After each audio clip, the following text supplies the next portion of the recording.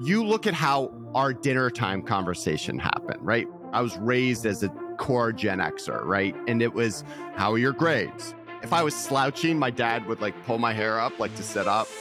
You juxtapose that to really anyone 36 and younger, they're not eating dinner at the dinner table. They're playing beer pong out back and ripping on a Juul together, right? And so what happens is these young people come in expecting that same authentic connection to you.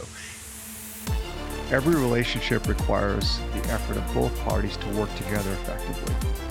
While I'm not a big fan of customizing approaches to a particular generation, the reality is that each generation's set of values in business and personal life require professionals of all ages to understand one another and navigate differences. Enter Chris Tuff, author of Save Your Ask and the Millennial Whisperer. Chris and I don't always agree on the same philosophies, and we have diverging opinions on numerous topics.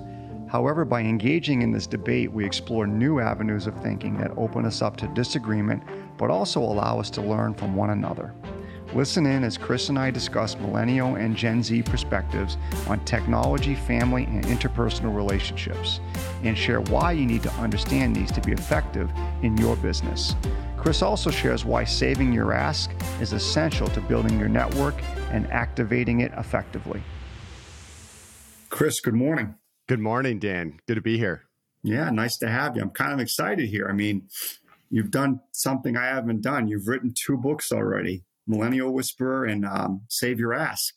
Yeah, well, I mean, it's important to note, Dan, I had no intention of ever writing a book. And, you know, it kind of takes me to, I hit rock bottom in 2016. And that rock bottom, like on the outside, I was crushing it, right? Like I built my career on social media, right? I mean, I was one of the first people to work with Zuckerberg and Facebook. And what really attracted me to it in the first place was this intention of making the world a more connected place, which was Zuckerberg's first real purpose for why he built Facebook. And things barreled out of control, right? As that whole thing took off. And, you know, I was living a largely disconnected life. I mean, I was disconnected with my wife and my 2 children as I hobnobbed and played the status game, going all around the world, taking pictures with the who's who, right?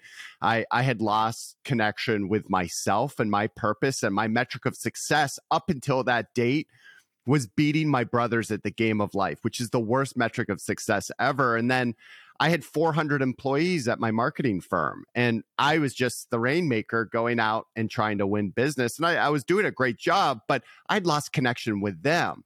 And so all of this manifested itself as a massive rock bottom. I was having panic attacks, and I took a month off and turned to my wife and I said, I've got to change everything. And it wasn't easy, right? Like a lot of people's rock bottom. I took my house down to the stilts. I changed my metric of success from beating my brothers at the game of life to metric of success being really judged when my head hits the pillow. Did I have the impact that I intended? As well as committing to my wife and my 2 children that I would be there for the practices, that I would be there for the different, taking them to school. And the last one being, I decided to really put all of my effort into my 400 employees, largely millennials and Gen Zers. And it was 7 months as I was slowly rebuilding out of that rock bottom that I introduced myself around the fire on an executive retreat, 14 entrepreneurs, average age really like 55. And I was like, I don't really know how to introduce myself to you gentlemen, but I'm kind of like the Millennial Whisperer. And then I went and shared my story, and these guys sitting around the table were like, man, these millennials suck. And another guy's like, wow, you think millennials suck? What about the next ones, the Gen Zers? Another guy goes, yeah, half my employees are VP or above because it's the only way I can keep them. And it was just this barrage of negativity towards the next generation. And I say, guys, there's a couple things that you need to understand, right? And that's where really my first book was born around that fire, as I talked about the impact of social media and how the next generations were parented, right? The impact of social media is this, that it's up to us as leaders to teach our employees that the grass is not greener on the other side, right? It's retrained not only them, but a lot of generations that this idea that the perfect job exists, right? And so I tell my employees, you guys stop comparing your insides to other people's outsides. And so you got that big one. And then the other one was that what your younger employees are looking for out of you isn't unlike what's happening around this fire. And it's authentic connection, right? And you got to look at how they were parented. And by the way, we are the parents of that, largely Xers, right? Where you look at how our dinner time conversation happened, right? I mean, I had a British father. I was raised as a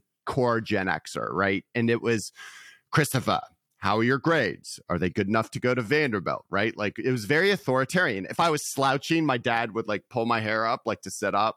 You juxtapose that to really anyone 36 and younger. They're not eating dinner at the dinner table. They're playing beer pong out back, talking about who they just hooked up with and ripping on a Juul together, right? And so what happens is these young people come in expecting that same authentic connection to you. And these guys are dumbfounded as I'm explaining this stuff. And it was about 3 weeks later, I talked about a few of the tactics I use, and they said, yeah, man, you got to write this book, The Millennial Whisperer. It's too good. And so I wrote it in 4.5 months. And I'd like to say it did really take off. I hit, I think, the market at a good time. And and then I became a writer, and I didn't do it on my own. My sister is a professional journalist, and so I would write down all my things, and then she would come in behind me and make it sound good. So, but yeah, and I've really just been doubling down on, once again, that purpose of authentic connection with everything that I do. And right. So one of the things I'll share this. I'd love to get your take on this, Chris. Is I see and hear this a lot, and I've had experience with this. And this is more the millennials and the Gen Zers, right? And I see it even on social media a lot. It's about finding your passion, which I agree with, finding a job or a career that matches your passion, which I 100% agree with. But then there's the other part of side gigs. And I read about these influencers who talk about how to get a job and maintain your side gigs, right? And I think to myself, all right, I like the entrepreneurial spirit of a side gig. But then I also think to myself on the other side, which is, wait a minute, you're working for someone and they're paying you. And if it's an entrepreneur, that's that entrepreneur's money, and they're counting on you to be very committed to what they're asking you to do, and you got side gigs. Sure. So it's like when I grew up, there were no side gigs. And I'm not saying the way I grew up was right, which is you gave 110% and you were thankful and grateful for the job, no matter what the job was. But that's how I grew up in the 80s and the 90s. Sure. And I get how things change. But right now it's like side gigs. Well, right, you can't be half pregnant. And so I scratch my head sometimes going, I take it all the way back, right? And so first, leading into anyone's first week, I talk about my 70-30 rule. And my 70-30 rule I segue into that with my most embarrassing story ever, which is my river runs through it story. And it goes like this. I was out in Sun Valley, Idaho, September, beautiful time. I was out there for a wedding with my whole family. And this was about 7 years ago. I hired a fishing guide. And I turned to the fishing guide. We're in our galoshes. We're ready to go. And I said to him, listen, I don't even like fishing. You can catch the fish. I'll catch the fish. But I want 2 Instagram shots. I want one of the trout like in the net. And then I want a video of me. I go, have you ever seen A River Runs Through It with Brad Pitt? And he's just disgusted looking at me. He's like, yeah. I go, okay, I want a 15-second video of me, Brad Pitting it in the water with the mountains in the background, the river going by. And he goes, seriously, you're going to pay $600 for an Instagram post? I said, no, that's two Instagram posts, 300 each. Let's go. Right. And I lead into that with a lot of the stuff that we are all doing and posting we're full of crap. Right. A lot of your friends, when you're sitting around drinking together on the weekends, they're burgeoning side hustle, most likely they're full of crap. And so as you look at your job here in this place, what I want you to do is take your job description and understand that 30% of your job is just going to suck. 30% of my job sucks. I'm going to tell you right now, anything in Excel, budgeting, like that sucks. I hate it, but I have to do it, right?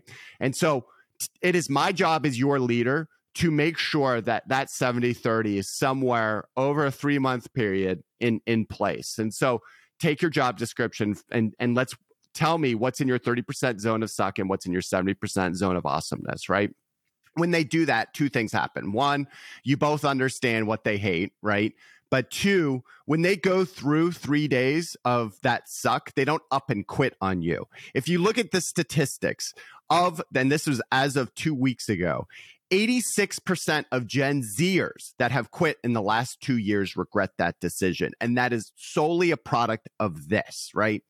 I then segue into more of why they're here, right? It's my hopes that when they're at this organization, that they're always scratching that purpose and passion. And I'll actually work with them on their individual purpose statements over a 6-week period. I do this big purpose dinner with the team.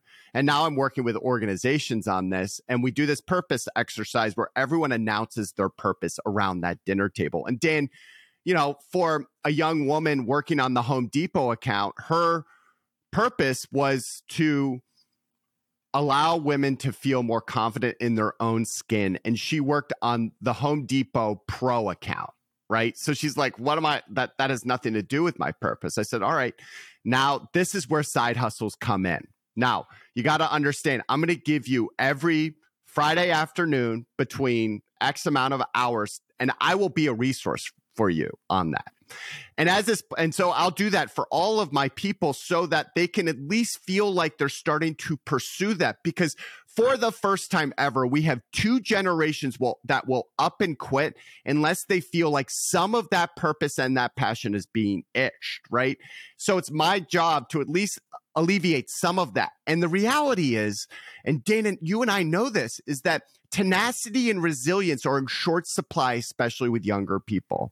And so what I'm trying to teach them, as well as my 2 daughters who are 13 and 11, is the power of that. And what happens is, even in this case, right, this young woman, it was 6 months into it. I hooked her up with a friend of mine that was building a clothing brand on Instagram. And she turned to me and she was like, Chris, I got to tell you, this is really exhausting. And I don't know if I really got the heart for it, right? Like this side hustle thing, building a company, like raising money, like I don't think it's for me. I'm like, great, that's fine, right? And so for me, side hustles are a way of the future, right? And I mean, you look at the statistics, especially with the Gen Zers, they're going to have more than one job.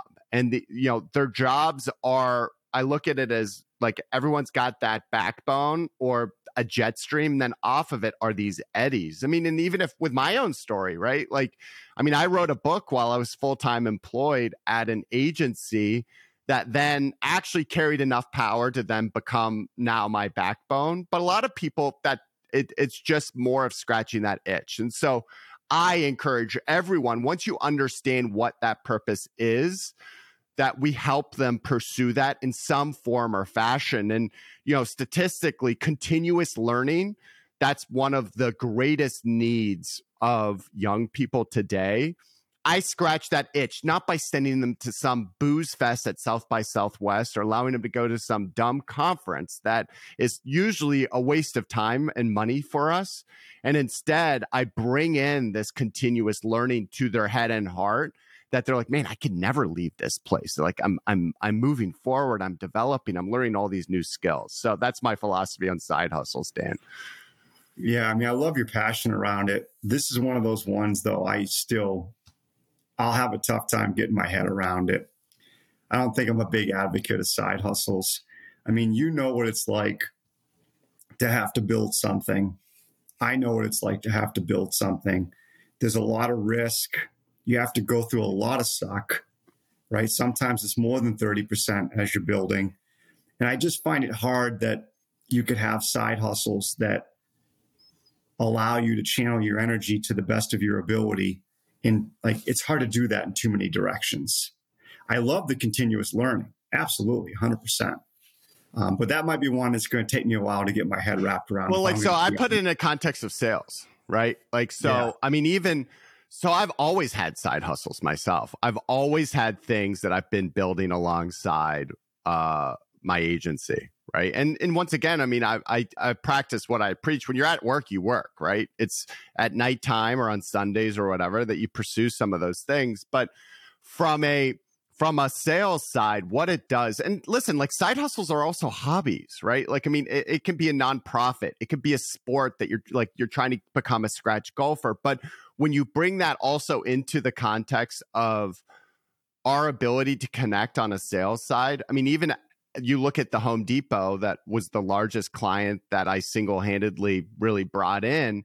It was actually through a connection on the side hustle side that I was able to really create that connection with the executive at the Home Depot. It wasn't necessarily talking about how we can fulfill their needs as an advertising marketing agency. It was some of the things that I was doing on the side in the nonprofit world that really created that connection. And that's the other thing about side hustles. They can also be hobbies and nonprofits too, right? It's just something that can, once again, help us take steps in that direction of that purpose or stake in the ground. Yeah, we probably should have defined side hustle a little bit because, yeah, if you have a hobby, I agree. And if it's a passion and it gives you fulfillment in your life and energy, absolutely, 100%. Yep. My head was more toward like side businesses that would compete. No, you can't. You got to say out of the gates, if you're trying to compete with this place, it's a no-go. Absolutely not.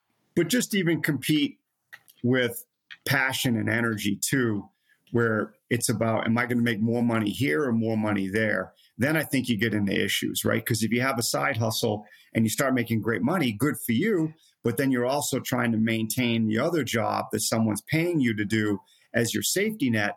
That's where I start to have a little challenge with it. But as far as hobbies, sports, passions, things that really intensify and give gratification in life, I absolutely agree with you on that. Yeah. And I do like the idea of supporting that. Yeah. You know? Awesome. So tell me about feedback. What have you found to be effective ways to give feedback to Gen Zs and millennials? So there's a reality to the fact that these generations are more sensitive. And that is mostly a product of the helicopter and snowplow parenting. I mean, I talk about in the Millennial Whisperer how I've had parents come in and negotiate salaries on their kids' behalf, right? Like, I mean, it's totally out of control. And, you know, the other side of it is that they have been recipients of participation trophies at every single term. And so when I had a friend of mine who's a really well-known CEO in Atlanta, and he was like, Chris, anytime I bring one of my young employees into my office, without me even opening my mouth, they start crying. What do I do? Right? I was like, all right. And I turned to him. I said, listen, here's the thing. When are you bringing them into your office? And he goes, for their annual reviews or when they do something wrong. I was like, okay, well, one of the big things is that, and this is a fallacy, right? If you look at the statistics, it's like there's this idea, especially with Xers and boomers, that millennials and Gen Zers can't get feedback. They actually crave feedback, but it's got to be more in real time. And what happens in a lot of organizations is they wait for the annual review or when they do something wrong to give that. And they're like, okay, well, they cry every time, right?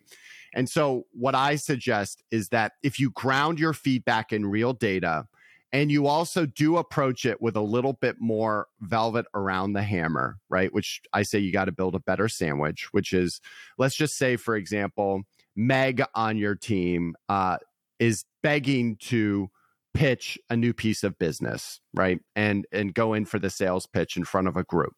And you're like, all right, Meg, let's do that. And she totally botches this sales pitch. But you're sitting there and you're taking down the data.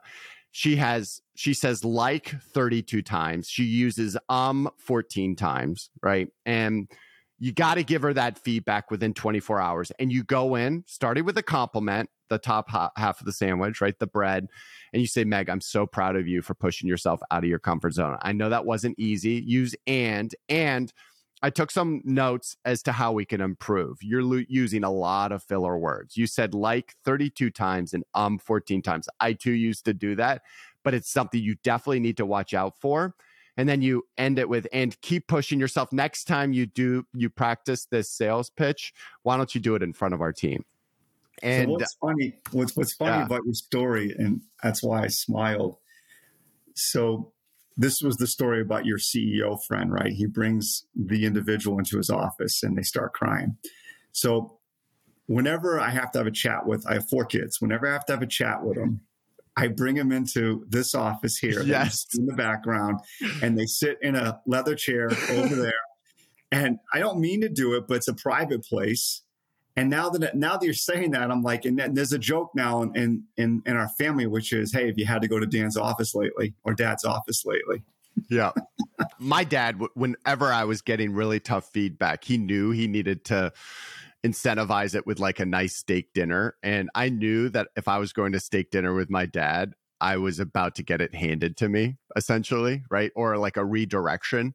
But, once again, feedback can come in also attaboys, right? And high fives. And, these brains have been rewired from that, both the parenting side as well as what social media has done, right? Anytime someone wants that instant gratification, they post something and they get it. And so we've got to meet in the middle on some of these pieces. And, that's why, I call it like 24-hour rule, where within 24 hours of that redirection or that props, you got to send it out. And, you look at character traits that millennials and Gen Zers, or leadership traits that they're looking for. Number one is inspirational leadership.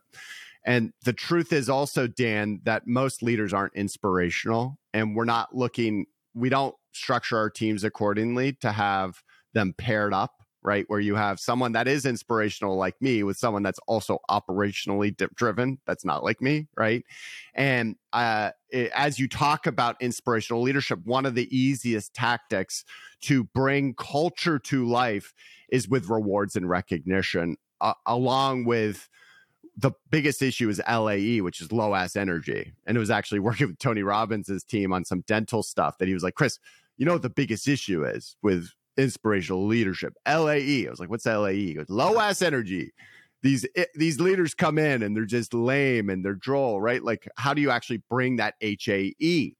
And rewards and recognition, once again, like, we've got to create a little bit more of this. And I'm not saying go overboard. There's some companies that do too much of it, right? You hear stories of when you give free lunch on a Friday, it's on the third lunch that people are complaining pizza again, right? Like, we've got to find that line.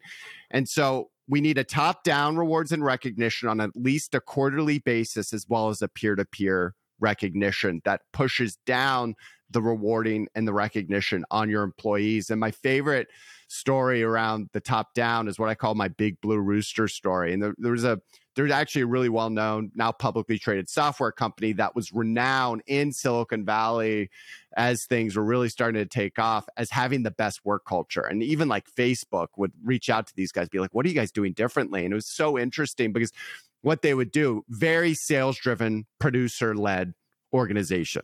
And on your first day as a salesperson, you would go through all your HR paperwork. And then the last question the HR leader would ask you is, so what do you want your at-bat song to be? And you're like, what? Like, what do you want to play over the loudspeaker if you're going up for the speech or the at-bat?